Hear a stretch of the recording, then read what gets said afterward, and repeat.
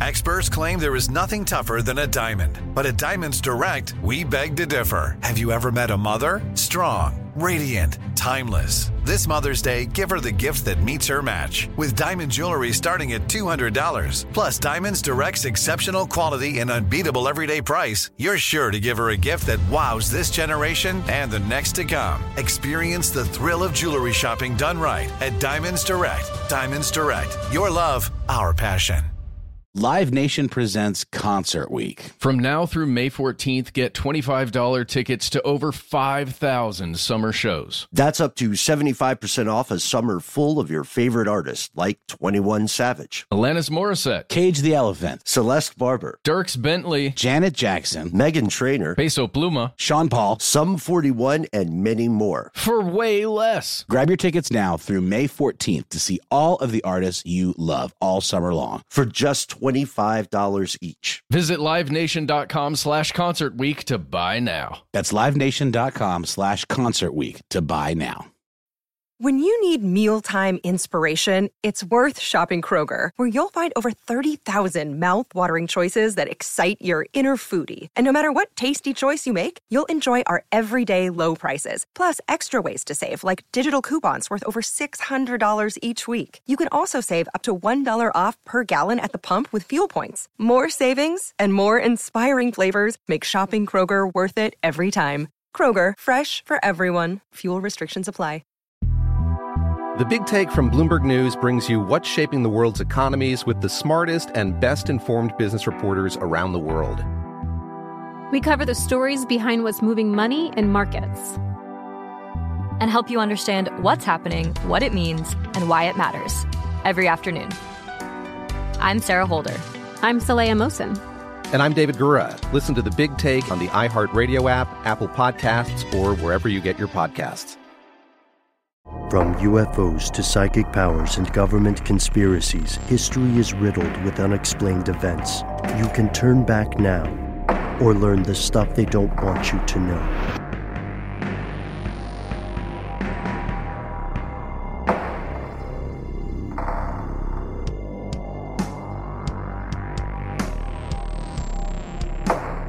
You've reached stuff they don't want you to know. You can turn back now or leave a message after the beep. Beep! I guess, hey, my name's Matt. I'm on the show. I'm not really sure why I'm leaving this voice message, but I just want you guys to know I really like the other two people on the show a lot. The one who's talking right now is not that great, but you know, overall the show, I love to listen. Matt, I disagree with you entirely. As Noah, one of the guys you just mentioned, you're the greatest one of the bunch. Wait, how did you get on this voicemail? It's a party line. Oh, crap. This whole episode is one long voicemail. They called me Ben. We are joined with our super producer, Paul Decant. Most importantly, you are still you. You are here. That makes this stuff they don't want you to know on the Party Line episode, right? Yes. And you've heard us talk, longtime listeners, about our call-in line on previous episodes, but we've never actually played any of the voicemails that we have received until, that is, today. And in the weird meta setup that we just created off air, this is one of the first voicemails you're hearing to you from us, I imagine. In fact, when we first started the number, a peek behind the curtain here, we were originally concerned that we might not get that many of your fellow listeners involved. So just imagine our surprise recently when we checked this and discovered we had well over 100 voicemails. And Matt, huge thank you to you for assembling these all in one place, listening through to everyone and giving some at times hilarious descriptions via the file name. Well, there are some hilarious people that call in, and some people that have knowledge that I just can't understand, the unfathomable knowledge. They've got personal experience in a lot of the things we've discussed before. Other people are just really, really sweet. But there is and then there were a few creeps. At least one. It ran the gamut, I think it's fair to say. But somebody, I just have to give a shout out to Johnny Planet, who, if you go through, I don't know if he's included in this episode. I don't think he is. But Johnny Planet has called in at least 12 times, I want to say. Yeah. 12 might be overshooting a little bit. But man, he just really, really has some cool and interesting experiences throughout the worlds of psychedelic drugs at a certain time in his life, other substances at a time in his life, and lots of surfing. So he's a bit of a psychonaut. Yeah, he's a fascinating dude. Johnny Planet, JP, that name is up there with Dr. Buzz Rendezvous. Oh, What do for you sure. think? For sure. I feel like they should hang I'm out. not aware of Dr. Rendezvous. Dr. Yes, you Buzz are? Rendezvous. Dr. Rendezvous was the nickname for Buzz Aldrin. It was a whole thing. We did a whole talked thing about this? Yeah. Oh yeah, Buzz, like Buzz Aldrin from the discussion we had about Buzz Aldrin. Yeah, from the earlier episode. Oh, I learned I don't want to derail us too much, but I learned a cool Buzz Aldrin fact just Okay. while we're here. Do you know how much extra he got paid to travel to the moon? As in like expenses or some kind of... You saw this too, right? I did. Yeah. He made a grand total of an extra $33.31 on top of his regular pay. Yep. That's and it was all in freeze-dried ice cream. Sure, yeah, freeze-dried ice cream and moon dollars, which unfortunately for Dr. Rendezvous turn out not to be a Earth currency. But they are delicious as they are made of Swiss cheese. Yes, these are the facts behind moon dollars. And the fact behind this show is that we want to thank everyone who has called in so far. In a surprising relief to our super producer, Paul, we have collectively decided not to play every single one of the 100 plus messages in today's episode. However, we are going to play some of the messages, ones that inspired us, intrigued us, gave us a chuckle, maybe a shiver, and we'll be surprising each other a little bit along the way here. So if you've left us a message, scoot to the edge of your seat. You might just be on the air with us today.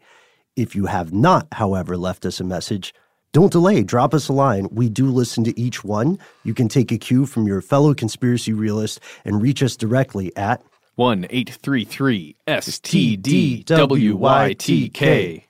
You guys always do that, and I never can join you. Oh, you can join I anytime. feel left out. Again, we have to point this out. Do not call 1-800-STDWYTK. What's that? What about 1-900? Well, if you call that, you apparently, according to this caller, you get this.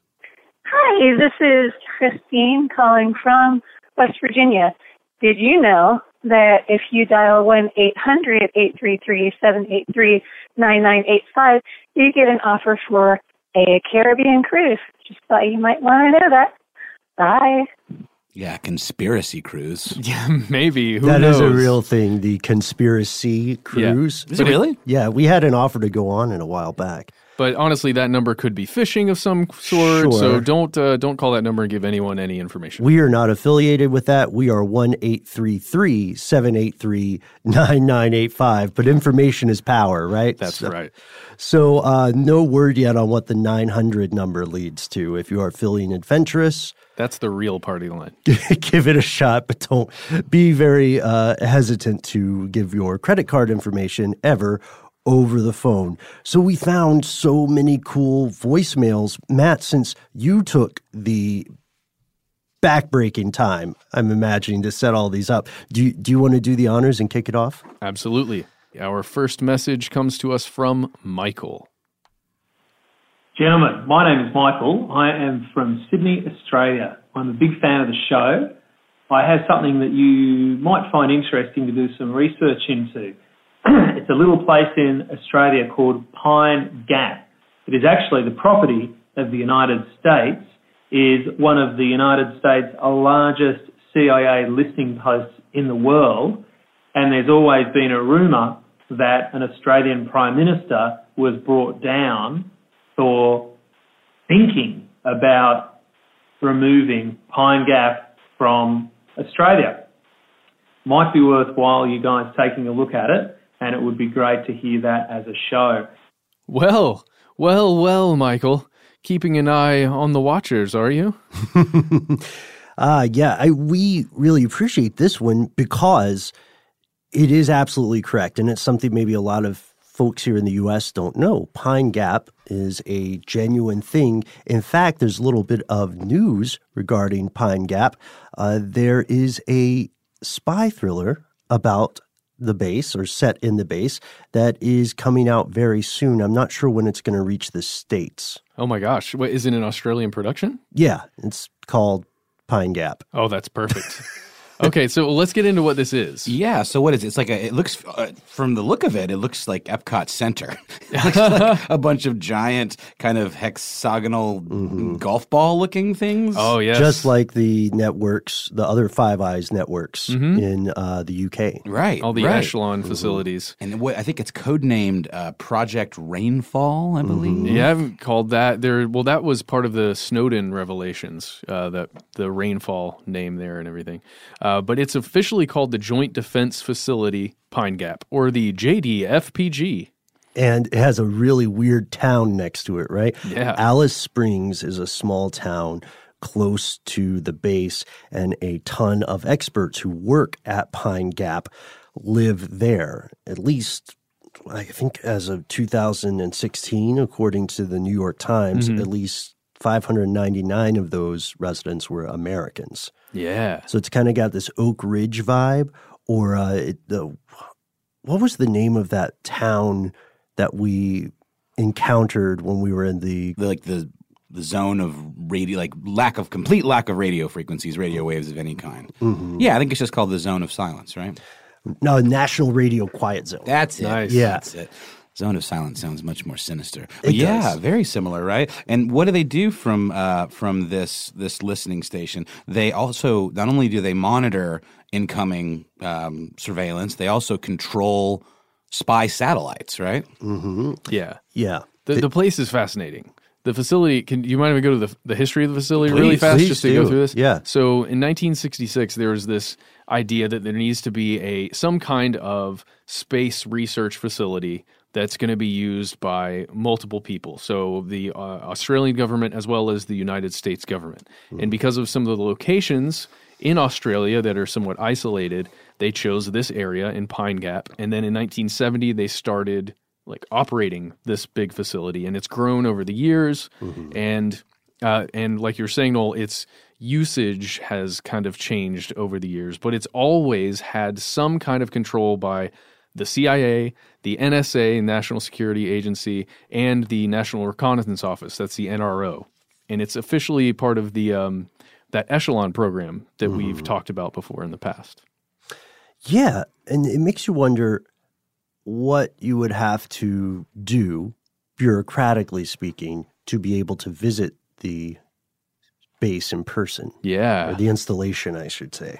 Or at least get an understanding of what's being collected. Well, a big thing that's collected is something called geolocational intelligence, which I believe has to do with coordinating airstrikes and helping to pinpoint with great precision locations and triangulating data so that you can actually strike with a very high level of accuracy. Also, on a lighter, more inspiring note, this same technology can be used to find downed planes. Oh. Theoretically, because it is so precise. Well, that's nice. That's at least one nice Possibility. thing. So we're not going to get too deep into this right now because I think this is probably An fodder episode? for an episode. Yeah, a whole Agreed, episode. Matt. Agreed. I'm so glad you said that. We've talked about Menwith Hill before in England, which is another facility such as this.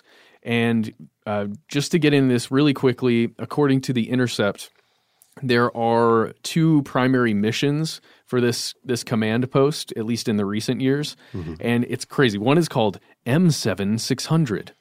And that's the whole spy satellites thing where it's actually providing continuous coverage of the majority of the Eurasian landmass and Africa, which is, a thing. Looking at Continuous coverage is in 24-hour surveillance? Yeah. Yeah, it don't Unlimited data plan. Yeah, exactly. Unlimited, it don't stop. Then this was later upgraded, again, according to The Intercept, as part of the second mission, which is M8300. It's probably M8300. And it involved a four-satellite constellation that covered the former Soviet Union, China, South Asia, East Asia, the Middle East, Eastern Europe, and territories in the Atlantic Ocean. All the hits, all the good stuff, all the good ones. Wow. That's a lot of stuff. That's also a Dennis Reynolds quote I threw in Yes, there. it is. So, Thank you for that. So we would absolutely love to do an episode on this. Maybe we can do it as part of a live show in Australia one day, right? Or maybe in New York and Boston and Philadelphia yes, as well. Yes. That's true. So let's hold that. And thank you, Michael, for taking the time to call. We have another call, I think, and this is one that you found, right, Noel? Well, yes, Ben, it is indeed. Let's roll the tape. Hey, guys, it's Elise Hurt. Just listened to the show. Thank you so much for the shout-out. I'm a big fan. I wanted to follow up on not on the All of Us Project posts that I posted in the Facebook group, but on 23andMe and the possibility of genome-targeted ads that y'all mentioned in an earlier podcast of this week, I believe. So Ann Wojcicki started 23andMe in 2006. In 2007, Wojcicki and Google co-founder Sergey Brin got married.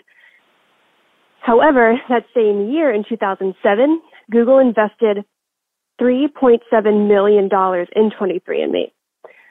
So my big question is, without, trying to be careful not to slander, is what is the possibility that these two have had a greater plot between the two companies from 23andMe's conception? Because people that I generally know, is that people usually know each other for at least 1 year before they get married. So 2006, the company started. 2007, they get married. 2007, Google invests. You want to talk about data and targeted ads. I mean, what a better partner, except for maybe Facebook up until recently, to pair up with. So let me know what y'all think. Thanks so much, guys. Bye. Yeah, this has been a hot topic for us lately. I think in a couple of different directions, because we've done stuff on targeted ads.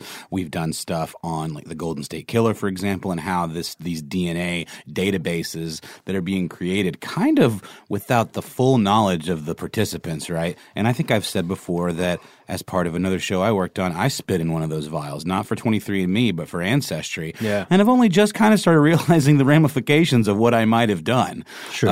In terms of like, not that I have anything to hide, but what if one day my spit ends up in a database and there's some connection to a pre-existing condition or a family genetic marker that might lead me to be declined from being insured? I mean, these are like new territories that are as a result of this technology and then the way people are just giving it away and what 23andMe is doing with the information, which is what? They are obsessively hoarding it. They're also sharing it with law enforcement agencies. We got a lot of feedback on this when we did the update on the Golden State Killer. But we should also emphasize this. You don't have to join 23andMe. You just have to be related to someone who got arrested or was ever in the military. And when we say related, even distantly, it works. And the concern is that there are not very good laws on how this information is used and how much you are allowed to know about how it's being used. Yeah. Right? So the scary and most plausible example so far is the insurance, the privatized insurance thing that you had just been alluding to, right?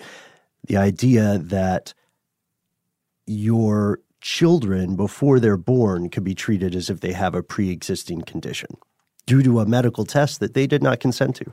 And that is not even what we're talking about. We're talking more about the relationship between Ann Wojcicki and Sergey Brin of Google, and Wojcicki being the CEO and founder of 23andMe. Both super young, super rich, super influential people in the tech world. As we know, Google has its hands in everything from like mapping and satellites to, committing every book on the planet to a digital document of some kind to obviously first and foremost revolutionizing search. And all of that is for the purposes in some form or fashion of getting people's behavior and being able to track the way people behave and use that to help sell ads. And ultimately to predict behavior. It goes even further, right? Yeah, exactly. So what a match made in heaven, this relationship between these two young star-crossed lovers. And I thought our caller's point about how, not to editorialize and insert ulterior motives in the situation, but it is a pretty interesting marriage of convenience in terms of the synergy between the two types of tech that those companies provide, right? Yeah, and they the other aspect of this that might interest some people is that Sergey and Anne divorced in 2015, I believe, right? That's right. But the investment that we talked about, that happened pretty quickly as well, pretty subsequently after the marriage. And I don't know. Obviously, you can invest in someone's company without marrying them, but it's weird. It's a weird confluence. You know what I mean? Whether or not you think there's a conspiracy or something shady going on, the timing is very strange. Yeah. And Matt, I know you have feelings about this stuff. I can see the gears turning there with you. I'm wondering what you think about this. Well, I have two feelings. The first is that influential, powerful, rich people tend to hang out with each other. So I can see how perhaps these people, an aspiring CEO, someone who's going to create a company and do this thing, is hanging out with, somebody at Google. They hit it off. I can imagine how their relationship came about without conspiring to, fund this company or something and partnering and all that. In the same vein, my thoughts go to what could Google possibly use all of this stuff for outside of the marketing and advertising sphere? Like when you're creating such powerful algorithms and artificial, not necessarily intelligences, but versions of artificial intelligence, like pre-intelligence. What do you do with all that DNA information? Oh, well, it depends on. You could make the world a better place. I think you could too. If you look at, health wise, like how do we fix certain things and issues with DNA? But you could also just catalog, like, what is a human? And patent it. Yeah, you could patent it. A friend of mine who I was just visiting with in New York over the weekend pointed something out to me that I thought was really interesting. The idea that mainly what we use AI for today is pattern recognition. Yeah. And like digging through insane amounts of data sets. So, who's better at that pattern recognition than Google with like the whole Deep Dream thing and the way they can pull data out of this neural network or whatever because people are feeding into the system constantly. And it's like, like our caller was saying, what better relationship could there have been than maybe at one point Facebook, but now Facebook is sort of tanking, and I think people are being much more cautious about what they feed into Facebook now, I think. Some of us are. Some people are. But Google, it's just like you're in it, man. Like if you've got Gmail, they're reading your emails, and you know it, and you don't even care. Or if you know someone who has Gmail on their phone and they hang out with you and you talk to them, the microphone part is true. They're collecting massive amounts of data. There was something interesting on the 23andMe website, too. In their defense, they say genetic information that you share with others could be used against your interest. You should be careful about sharing your genetic information with others. I think they're missing the fact that they are the others. Well, and is the interest like the interest of humankind? Is it against the interest of humankind because the robots are going to figure out how to annihilate us even faster? But is it also inevitable that this sort of information would be cataloged and categorized? Stop. I think it's inevitable. I think you're right. And I'm scared. But that is up to the future to decide. You know what? Another thing I found out about having this conversation with my buddy Matt is about a book that I'm really excited to read that I have not read yet. It's called The Inevitable, Understanding the 12 Technological Forces That Will Shape Our Future by a guy named Kevin Kelly, who I believe is the founder of Wired.com. And it's actually where this article, 23andMe Goes Global, and its data mining efforts that I'm pulling some of this info from is from. And this book, from the sound of it, is a much more, what's the word I'm looking for? Cautiously optimistic view of the way AI will affect our lives in the future. It's more like things like this idea that everything we do will one day be a subscription, whether it's our housing situation, our clothes, our dishes, like everything in some form is going to be a subscription base. And that's not necessarily a bad thing. And also one of his theories is that AI is not going to be about a one-stop shop, artificial intelligence, sentient creature. It's just going to be better machines that are more specialized and suited to doing one particular thing really well. So I don't know, I like that idea. Okay. Yeah. So just trying to temper the gloom here a little bit. Right, yeah. And that's what a lot of experts agree will be the case rather than some overarching eye in the sky Skynet thing, there's one thing that predicts weather patterns. There's another thing that makes sure the food you want is ordered on time, you know? And speaking of inevitable, it's time for, in a massive spoiler alert, a break for a word from our sponsors. Live Nation presents Concert Week. From now through May 14th, get $25 tickets to over 5,000 summer shows. That's up to 75% off a summer full of your favorite artists, like 21 Savage, Alanis Morissette, Cage the Elephant, Celeste Barber, Dierks Bentley, Janet Jackson, Meghan Trainor, Peso Pluma, Sean Paul, Sum 41, and many more. For way less. Grab your tickets now through May 14th to see all of the artists you love all summer long. For just $25 each. Visit livenation.com/concert week to buy now. That's livenation.com/concert week to buy now.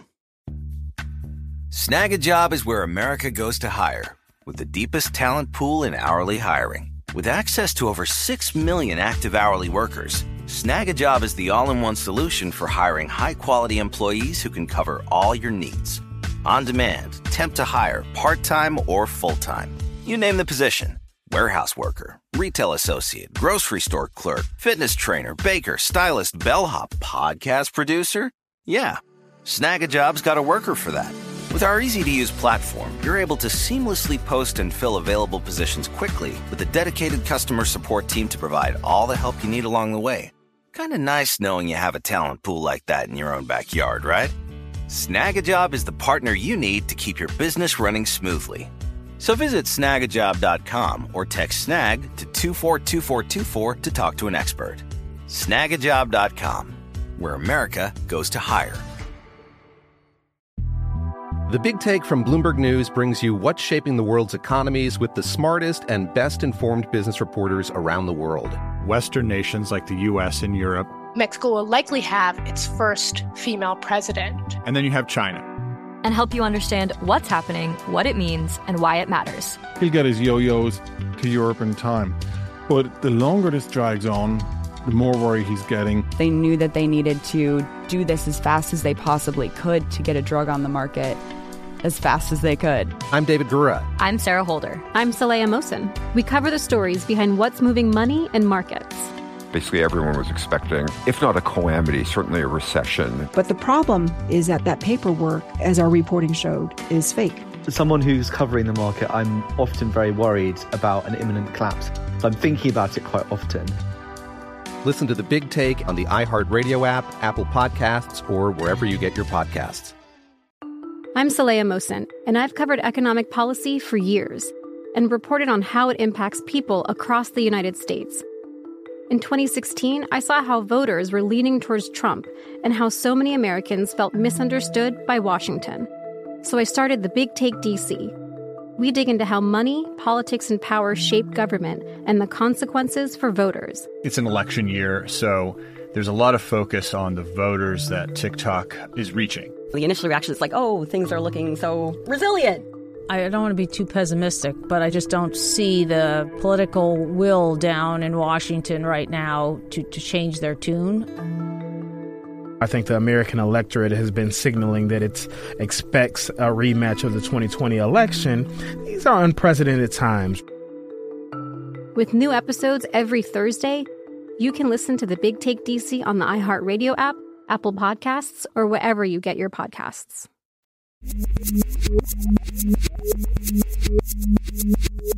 And we're back, folks, fellow conspiracy realists and skeptics alike. I don't want it to go unmentioned or unnoticed here that our colleague Noel has selflessly been playing the clips that you're hearing here. So thank you for going the extra mile, Noel. We have one here that I thought was pretty funny. I don't know if you guys had a chance to listen to it yet, but it led me to a weird thing that we'll end up digging into. Hey guys, my name's Amanda. I'm a longtime fan, and I was just listening to your episode on the Kennedy curse.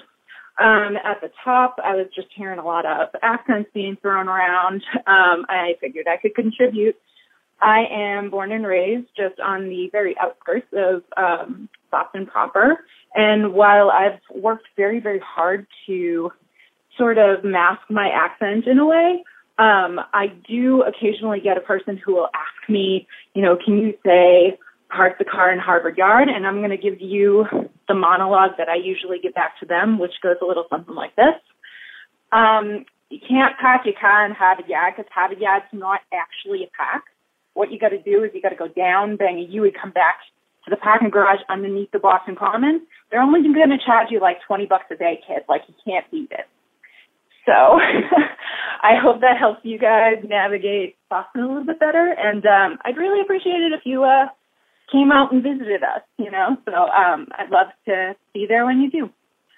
Catch you guys later. Bye. Oh, that was delightful on so many levels. Yes. And Samantha, we hope that it is a pleasant surprise to you, if it is still a surprise, that we are indeed visiting Boston in October. Oh, so we should also make sure this episode comes out before October. Totally. That's a good idea. So we will be doing a live tour. We are stopping in Boston. Yeah, you can go to stufftheydon'twantyoutoKnow.com and click on the handy little, tour? What is it? Tour tab? Live shows? Live shows tab. Click on that one. And you can get tickets there right now if you want to. Yes. And furthermore, this accent comment was, I thought that was a pretty cool line. That was great. You got to go to the car park underneath. I like the way it also just broke out of the mold of the traditional sing-songy kind of like BS little adage and really just went full Boston. Like, this is literally how you have to do this. Mm-hmm. And we love playing with accents and voices on this show. Originally, I had thought, this is cool. We get to hear other people's impressions. You know what I mean? But it led me to something weird that I hadn't thought about before, which is apparently accent changes or perceived changes in accent are a huge part of some theories that used to be really close to you, Matt, the idea of faked deaths or body doubles, particularly with Paul McCartney. Yeah? Yes. Yeah. Tell me more. I will. So strange accent switches have been noted in at least 3 conspiracies relating to celebrities. One was Lindsay Lohan, one's Avril Lavigne. That's a newer faked your death. Really? Got replaced conspiracy. I don't even know that one yet. Okay, I'm going to search some Avril Lavigne stuff now. Did she write Skater Boy? She did write Skater Boy. Okay. Yeah, and she also married Chad Kroeger from the most hated band in America, Nickelback. Oh, they're still at the top of the list, huh? I think they are. Yeah, they're probably much beloved in Canada, though. Write in, let us know. Yeah, and hey, Smash Mouth, you'll be number 1 one day. They're my favorite band. I know, man. So another person who was cited for this accent switch would be Paul McCartney himself. Mm-hmm.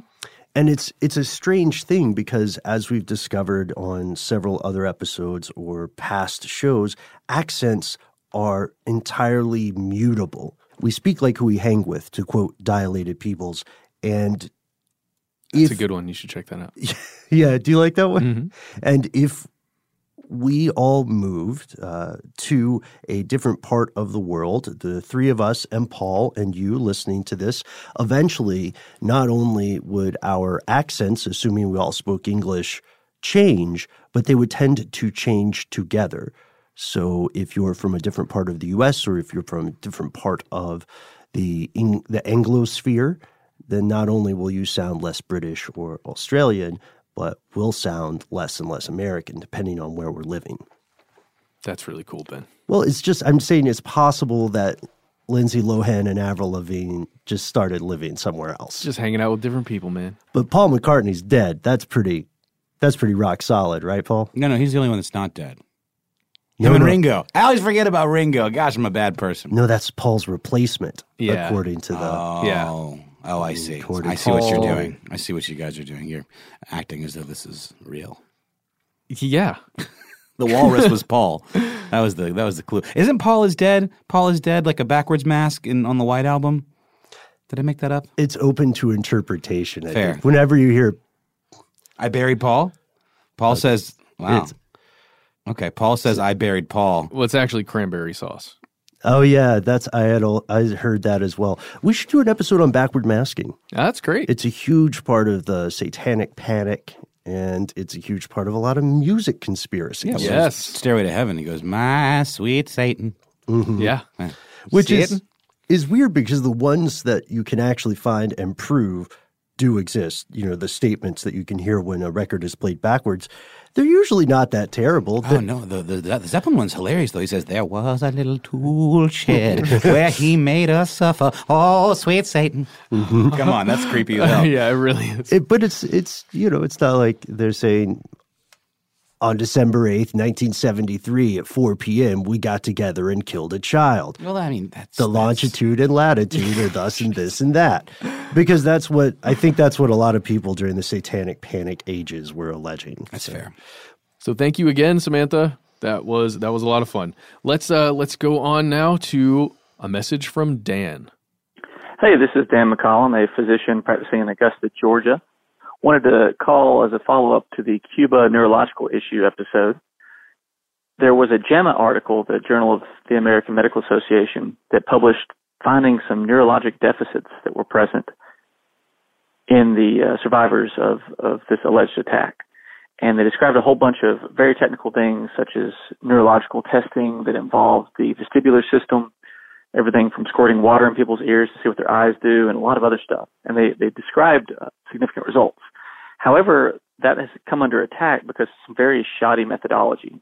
So it looks like they used a cutoff of 40% as justifying neurologic deficits, which means that almost everyone would have at least one abnormal test out of the 37 tests that they put these folks through. So the odds that you would actually be normal by this testing are very, very low because they just kept testing you again and again. It was roughly a coin toss about whether any individual would actually be negative on those. So 3 of the 6 people that completed every test would have actually been normal on every test. A shady side note is that a ridiculous 40% cutoff is never noticed in other trials. We usually use 5% or less as a cutoff for normal. So it seems likely that there was some pressure for this journal to accept this, which could have been political or due to funding, because they do make money by selling reprints of these articles. So it's really unclear as to exactly why this got missed in the peer review process, which as a peer reviewer myself was very difficult. And they could have just missed this because it was buried in an electronic supplement. So when I originally read the article, I thought this was proof of objective issues with the neurological status of these folks that were working at the Cuban embassy. But instead, it looks like this was just poor science. So the interesting thing is that this is likely due more to psychological reasons, commonly known as mass hysteria. But I think that I don't want to diminish the fact that these folks are suffering from something. There were a tremendous amount of subjective symptoms. It just isn't good data that it looks like these were actually objective harm to them. It's hard to see how a mysterious sonic weapon could have done this. So in all, I think this is more of a psychological thing. These folks do need help, but it's less because of brain damage due to this weapon and more due to the stressful situation of being in Cuba, doing a very tough job. So in all, very interesting podcast. Y'all keep doing what you're doing, and thanks again. Bye. And that was our medical resident smart gentleman from Augusta, Dan. Thank you, Dan. Shout out to Augusta, too. That's my hometown. What up? What up, Augusta? And thanks for bringing up these fantastic points, Dan. I think that's something that we kicked back and forth when we did our original episode, was the possibility that there could be, without diminishing the suffering of people, a psychological aspect to this.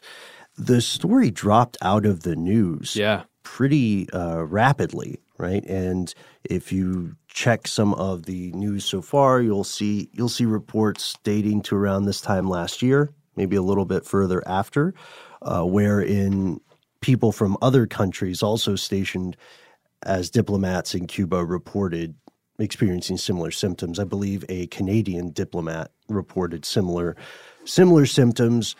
There were some allegations that something similar was occurring in China, I think, for a time. But at this point, it has been considered officially not solved. I believe so far. But there isn't a lot of focus on the methodology of the research, as Dr. Dan Augusta points out. Dr. Augusta Gunn? I'm just making doctor nicknames. What do you guys think? Augusta Dan or Dan Augusta? How about we just call him Dr. Dan? Dr. Dan. I'm going with Dr. Dan Augusta. Who we're going to have to reach back out to whenever we have a question like this, or just have him come down to the studio. Is Augusta coming down? Where is Augusta? It's on about 2 hours on I-20 East. Okay. From here. Yeah. All right. So heading towards the water. That's right. Nice. Okay, so we went through and we found the JAMA article, the Journal of American Medical Association, that we believe Dan was speaking about. It comes from March 20th, 2018, and it goes through and we can read some of this stuff. A lot of it is honestly difficult for me to comprehend as a layman, a layperson in this field, in a medical field, but let's go through this. In the findings section of this article, they note that there's a series of 21 individuals that were looked at for this. They were exposed to directional, audible, and sensory phenomena, and there was what they call a constellation of acute persistent signs and symptoms that were identified in these individuals. There's no associated history of any kind of blunt head trauma in these people, and apparently following exposure, patients experienced cognitive vestibular, which honestly, I don't know what that means. Maybe you do. Maybe you're like Dan, or we could just Google it. But for now, Matt doesn't know what that is. Also, ocular motor dysfunction, so having to do with the eyes and ability to move them in certain ways, along with auditory symptoms and sleep abnormalities and headache. Then it goes through and it talks about the percentages of individuals and what was found in them in the results of the testing. And it's just a whole bunch of stuff that we kind of covered in that episode, like what people were actually dealing with. And here's the other thing. JAMA is one of those journals, like Dan said, where you have to pay to get the full information. If you want to get the whole thing, the whole article, you have to pay a subscription fee or just buy it outright. If you go through them. Oh. No, I'm not about to condone anything illegal. Okay. There is always the possibility of writing directly to the researchers, the scientists, the experts who created the study and asking them directly, hey, could you send me a copy of this? It's not illegal because they own it. Because doesn't that money you pay when you do it the other way typically doesn't even go to the researcher? Quite it's often. Usually through just like a third party kind of thing. Yeah, quite often. Well, look, we should get Dan to flex his connection muscles that his he's academic got. chops. Yeah. That's Dr. Dan. Dr. Dan Augusta, Matt. That's right. Dr. Dan Augusta, if you ever want to help us out, send us something. We would accept it. And while we wait to hear from Dr. Dan, let's take a break for a quick word from our sponsor. Live Nation presents Concert Week. From now through May 14th, get $25 tickets to over 5,000 summer shows. That's up to 75% off a summer full of your favorite artists, like 21 Savage, Alanis Morissette, Cage the Elephant, Celeste Barber, Dierks Bentley, Janet Jackson, Meghan Trainor, Peso Pluma, Sean Paul, Sum 41, and many more. For way less. Grab your tickets now through May 14th to see all of the artists you love all summer long. For just $25 each. Visit livenation.com/Concert Week to buy now. That's livenation.com/Concert Week to buy now. Snag a Job is where America goes to hire, with the deepest talent pool in hourly hiring. With access to over 6 million active hourly workers, Snag a Job is the all-in-one solution for hiring high-quality employees who can cover all your needs. On demand, temp to hire, part-time or full-time. You name the position. Warehouse worker, retail associate, grocery store clerk, fitness trainer, baker, stylist, bellhop, podcast producer. Yeah, Snag a Job's got a worker for that. With our easy-to-use platform, you're able to seamlessly post and fill available positions quickly with a dedicated customer support team to provide all the help you need along the way. Kind of nice knowing you have a talent pool like that in your own backyard, right? Snag a Job is the partner you need to keep your business running smoothly. So visit snagajob.com or text SNAG to 242424 to talk to an expert.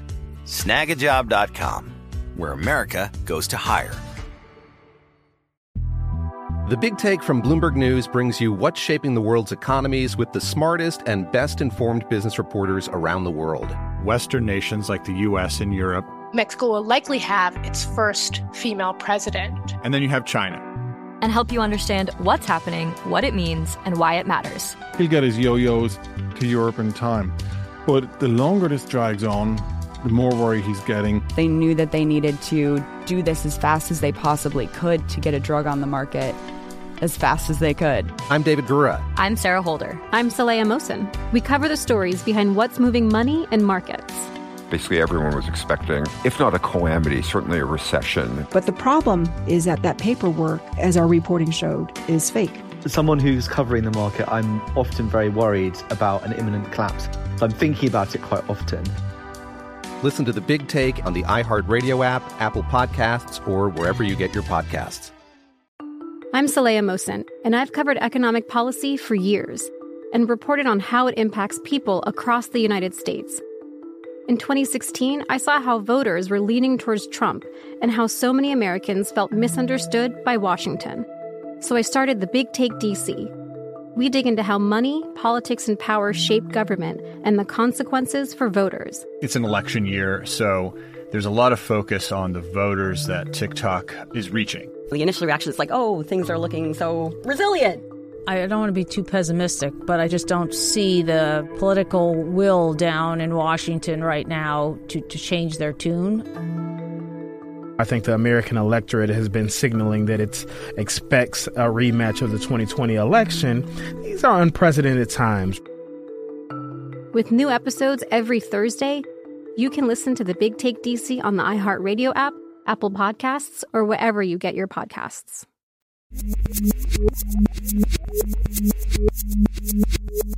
Dr. Dan got back to us. It was fantastic. Kidding. No, we're still waiting. Oh, yeah, we haven't attempted anything with Dan yet. Dr. Dan. Gosh, sorry, Dr. Dan. But we do have something different for our next voicemail. It goes back to one of our episodes that generated some of the largest amounts of response in the history of the show.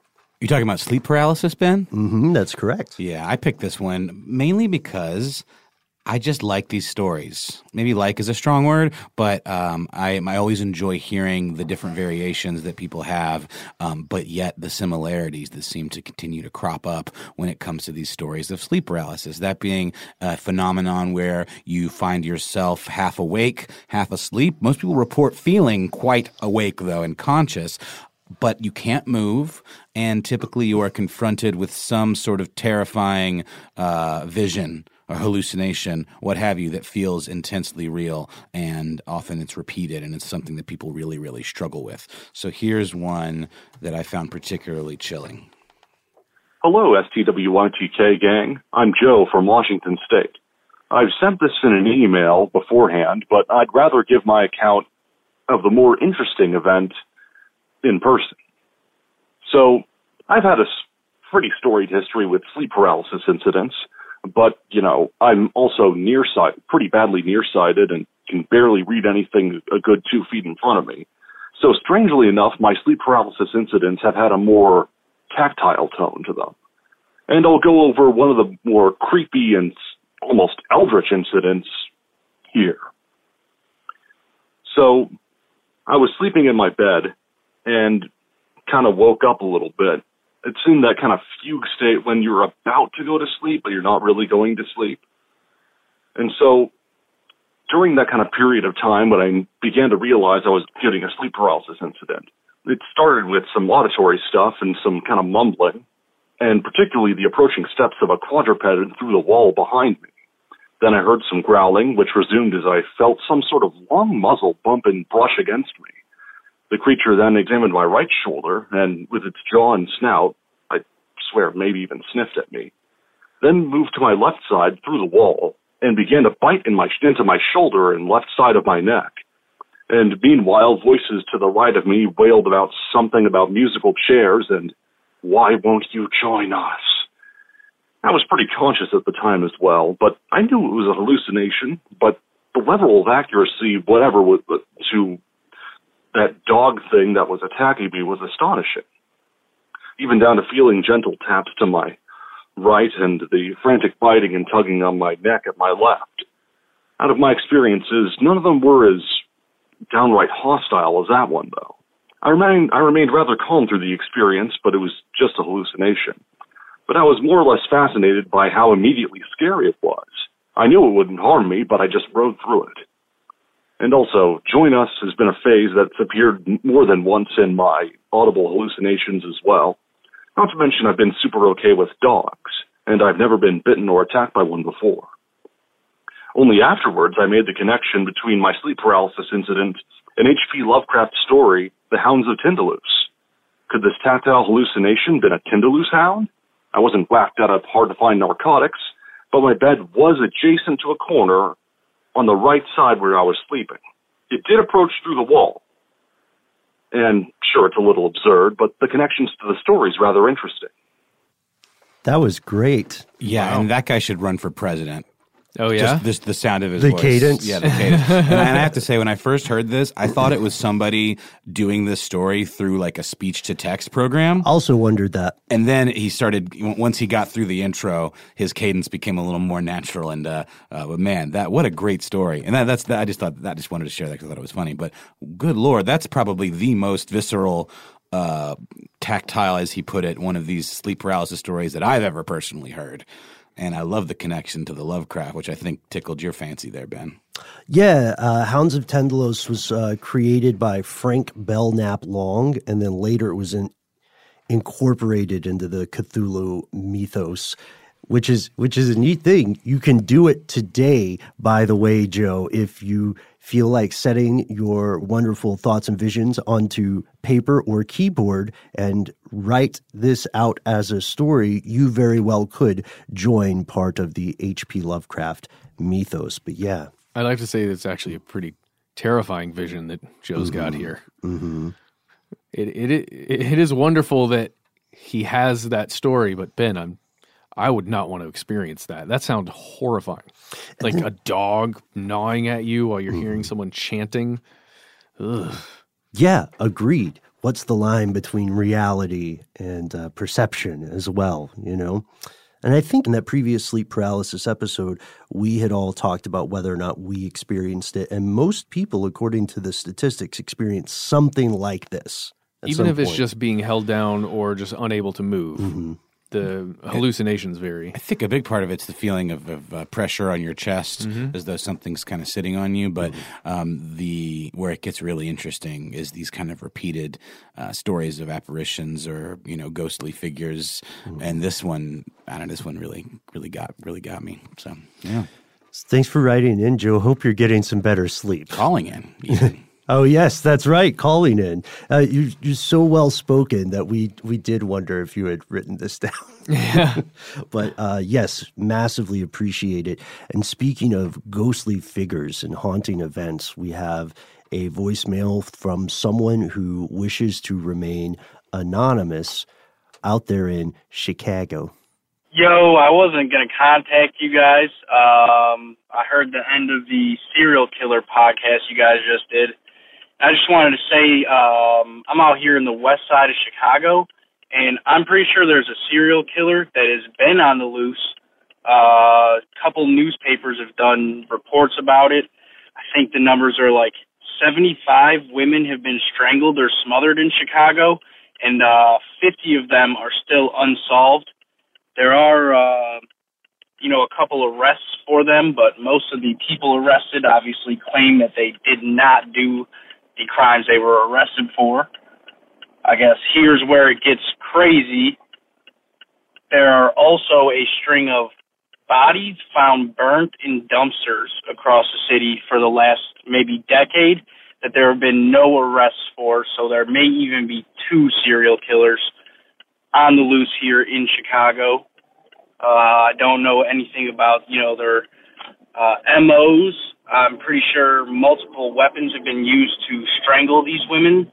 But, that might be something you want to look into.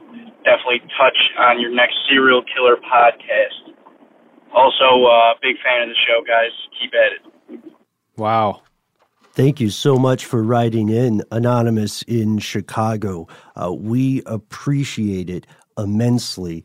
So much so that we're probably going to need to make this the focus of an entire episode itself, similar to some of the other things we encountered today. There's a fascinating thread here because specifically this caller is referring to things run in the Chicago Tribune. So these are stand-up papers. In January of 2018, the Chicago Tribune ran a special report detailing how 75 women have been strangled or smothered in Chicago since 2001. The vast majority of their killers got away. So the actual law enforcement of Chicago says that there is not any pattern to this. The Chicago police are denying any possible serial killer, and they're saying that this is the result of a digitized hysteria, right? A social media frenzy, and that they are treating the cases of missing or murdered women as single events, rather. Yes. And this, I could see how it would be difficult to trust the authorities in this situation because there's a lot of violence that I think people outside of Chicago are not aware of. It's really frustrating how much violence is going on out there as somebody who is not living there but just continues to read about it, and you're like, oh, wow, more people died. And then on LiveLeak, that's just me, you'll see like shootings that happened in Chicago over the weekend, and you're like, wow, okay, that's unsettling, great. And, being so far away from it, but just knowing that it's happening and happening and happening and happening, it's hard to wrap your head around what it must be like to be a police officer or an investigator or a homicide detective living in that area where there's just so much crime occurring at any time, and how bogged down you're getting. I don't know. I'm just trying to imagine through the eyes of all the people involved here. It's intense. And this is probably stating the obvious, but I mean, I was recently there for about a week, and this is pretty quarantine in terms of the parts of the city where this is happening. I think it's pretty exclusively like on the south side of Chicago, I want to say, because the areas that I was hanging out in, I didn't feel threatened. It felt very almost like overly gentrified in kind of a little bit of a creepy way, to be honest. Yeah, last time I was in Chicago, it was definitely the south side where this sort of stuff was happening, particularly the dumpster discoveries. Vice had a great news piece on this last year where they noted that Chicago is well known for having one of the highest homicide rates in the country and one of the worst records for solving murders. So it is completely possible that there's an isolated event, but it's completely understandable that people would believe there was a serial killer. Chicago also, we have to say, this is not a ding on the current city, because we're not Chicago natives. Absolutely. But Chicago does have an historic reputation for being a very corrupt city, wherein crimes were covered up, predating the days of Prohibition, right? So my timeline check out there? Yeah, it does. It does. I remember hearing rumors about, I think it was Barack Obama who was coming out of Chicago, and they're like, oh, man, he's a Chicagoan. You're like, what? Really? But then, I'm not saying there's anything to that. I'm not saying there's anything bad about Chicago or living in Chicago. I'm just saying those rumors still subsist from the historical runnings of Chicago. Yeah, and this leads us to a couple of questions for you, fellow conspiracy realist. Have you had any experience with Chicago? Do you think there's any sand to the claims that there's a serial killer loose and at work? If so, why or why not? Because it sounds like a lot of locals do believe this, despite what CPD is saying. Well, I was reading just now something out of ABC, a local affiliate in ABC Eyewitness News, and in June they were specifically looking at the deaths of two women. Just want to see here so we can put this on our list to look out for later. Shantaya Smith, who was 26, and then Sedaria Davis, 15, two women who were found like West Side building and then in a Lawndale garage. So anyway, just more information for you if you want to look any of this stuff up or find something out, write to us, please. And we're getting the signal from our trusty super producer that we're running a little bit long. But it's not a very nice gesture, Paul. Yeah, but I would describe it as articulate. What do you think? That's fair. Mission control, baby. He's got to keep us in line. So as we leave the studio today, we want to end on one last call, and it's not something that we're so much going to discuss as something that we wanted to share with you to get your own thoughts. Hello. I was calling just because there's something on my mind. Big fan of your show. Unfortunately, it seems to be that the more you find out about conspiracies being true or active foreign or political intentions trying to, I guess what I'm trying to get at is I feel like all we do is learn more and more about how there are people trying to farm upvotes on Reddit to gain internet influence for corporate interests or political interests. You find out that there's Russian internet squads meant to cause division and hatred and fatigue on comment threads. You find out that news sources are meant to misinform you. They're meant to cause doubt. And I feel like I had to tap out several months ago from just learning more and more about how much things have been misleading.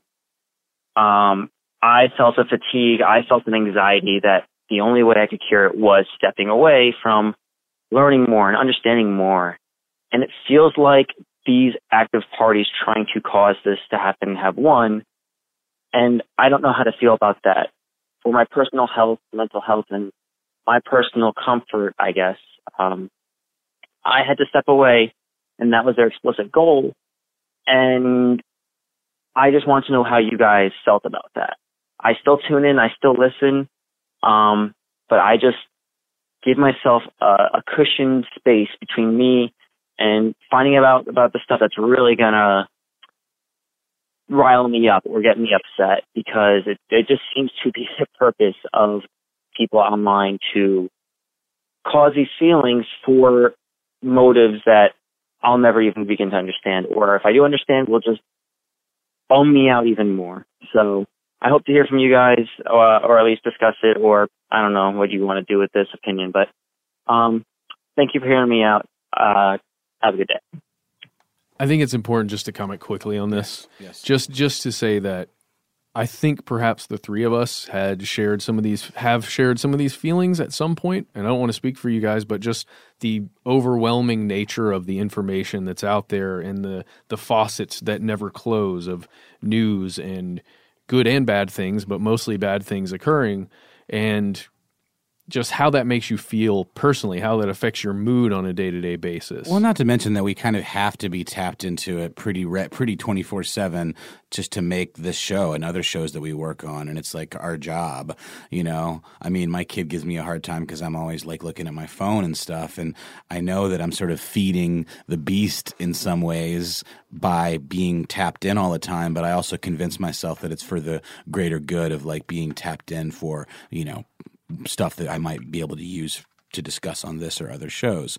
But at the same time, sometimes it's so overwhelming that like you just feel like you want to just unplug all of it, because yes, it can have a toxic effect on your mental health for sure. And it's something I struggle with every day, just to try to balance that out and not be so plugged in all the time, and also be able to temper some of this negativity with, hey, you know, people are still okay. I like you guys. Yeah. I like everyone that's called in.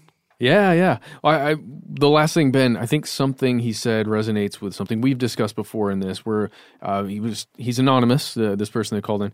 He talked about all of these entities that are like winning, basically, in the fight for control, and just wanted to calm maybe his fears a little bit, just with what we've discussed about how it's a bunch of different entities and they're all vying for the same control. It's not one big monolithic entity, right?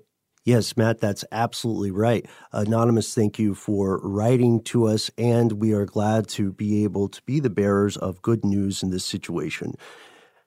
It is possible, distinctly possible, that there is some single group that runs the world. However, it is much more probable that there are multiple groups who feel like they deserve to run the world. They are very powerful in certain senses and very powerful in certain spheres, and they're not incentivized to get along and Voltron into one big overarching thing, because what does power do? It turns a lot of people into essentially crappier versions of themselves. And those crappier versions of someone are going to be much less likely to cooperate with someone else who is powerful. They will be seen as a rival, a frenemy of convenience, or a threat to be eliminated.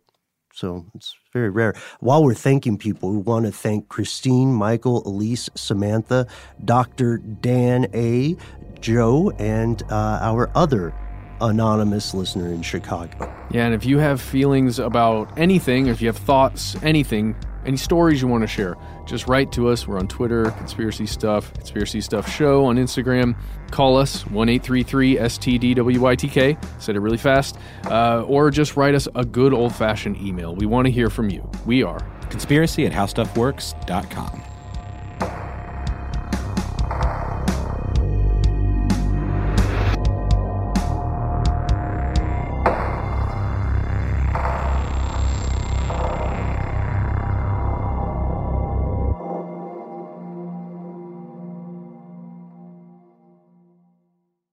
Live Nation presents Concert Week. From now through May 14th, get $25 tickets to over 5,000 summer shows. That's up to 75% off a summer full of your favorite artists, like 21 Savage, Alanis Morissette, Cage the Elephant, Celeste Barber, Dierks Bentley, Janet Jackson, Meghan Trainor, Peso Pluma, Sean Paul, Sum 41, and many more. For way less. Grab your tickets now through May 14th to see all of the artists you love all summer long for just $25 each. Visit livenation.com/Concert Week to buy now. That's livenation.com/Concert Week to buy now.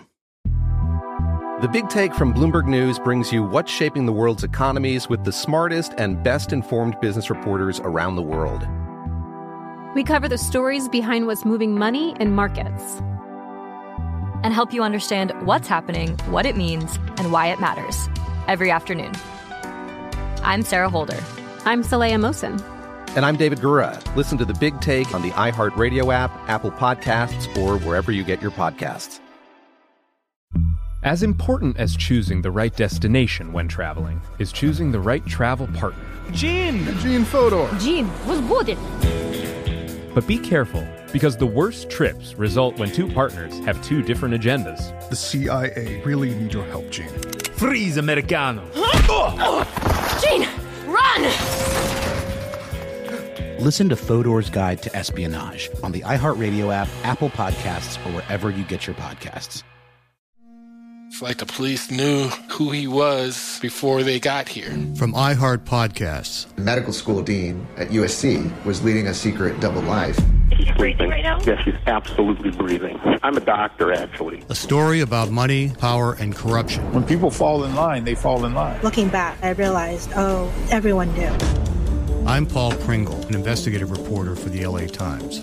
Listen to Fallen Angels, a story of California corruption on the iHeartRadio app, Apple Podcast, or wherever you get your podcasts.